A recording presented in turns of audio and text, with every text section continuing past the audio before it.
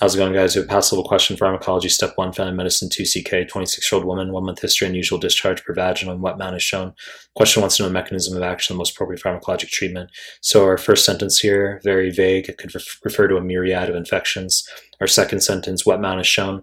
This is our first point of value. This could refer to two pathologies in USMLE. So the first is going to be trichomoniasis, Trichomonas vaginalis, which is a flagellated protozoan.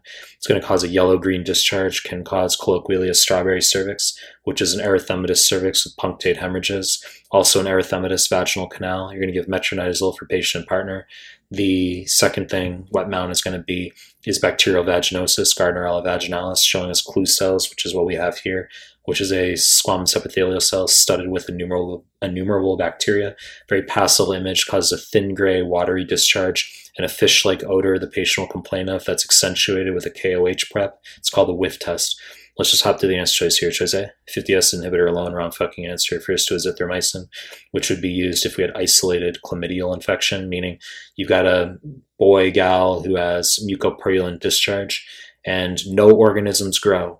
That's how chlamydia is described because it's obligate intracellular, so you're not going to be able to grow any organisms. And you can often just give azithromycin alone to treat it. Now, some students are going to ask about the elephant in the room, which is co-treatment. Choice B, wrong fucking answer. So this is azithromycin alone plus ceftriaxone. This is how we treat gonococcus, because gonococcus is gram-negative diplococci. So you're going to, if you visualize it in the urine / on discharge, the gram-negative diplococci, clearly you have to give the IM ceftriaxone to treat it, but you have no way of knowing whether the chlamydia is also there or not. So you have to still treat for the chlamydia anyway. Now, it gets annoying because on a couple of the new 2CK questions floating around, they ask about treatment for gonorrhea, and the answer is ceftriaxone alone, and that confuses students because they say, wait, I thought we were supposed to co-treat. I agree with you. And if they happen to list choice A, co-treatment, choice B, ceftriaxone alone, you're obviously going to choose co-treatment.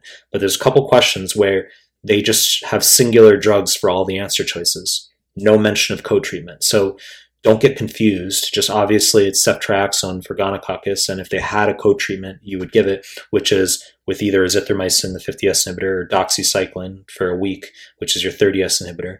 So, but for chlamydia alone, you don't have to co-treat for concurrent gonococcus. Now, let's just hop to the other answer choices here. Choice C, DNA synthesis inhibitor causing chain termination, wrong fucking answer. So this refers to acyclovir, treatment of herpes. Okay, so that's literally the mechanism of acyclovir. And you need to know resistance acyclovir is going to be altered or absent viral thymidine kinase. Don't confuse tangentially with ganciclovir. Okay, it's the same mechanism of action, but that's for CMV. So it's going to be very painful vesicles on the gynecologic area or on the penile scrotum, etc. And so that's going to go latent in the sensory nerves. And initial infection can cause regional lymphadenopathy, fever, and then the herpetic / post-herpetic neuralgia that will come with recurrent episodes. A lot we can talk about. Wrong fucking answer. Choice D, formation of toxic metabolites, damaged DNA. Correct answer refers to metronidazole, which is how we treat bacterial vaginosis. Okay, Gardnerella vaginalis. Don't really know what to tell you. It's not dramatic, not rocket science.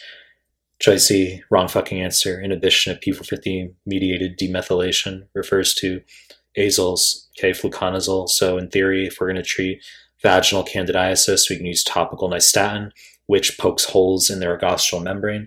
But if they ask for an oral agent, it's on one of the step 1 NBMEs. They say an oral agent is used to treat vaginal candidiasis. And the answer is P450 mediated demethylation reaction. So azoles inhibit the conversion of linosterol to ergosterol, and that enzyme is 14-alpha demethylase. Candida, obviously, thick white cottage cheese discharge. 4 out of 5 questions. 1 out of 5 questions, they're not going to mention that discharge. The student gets confused.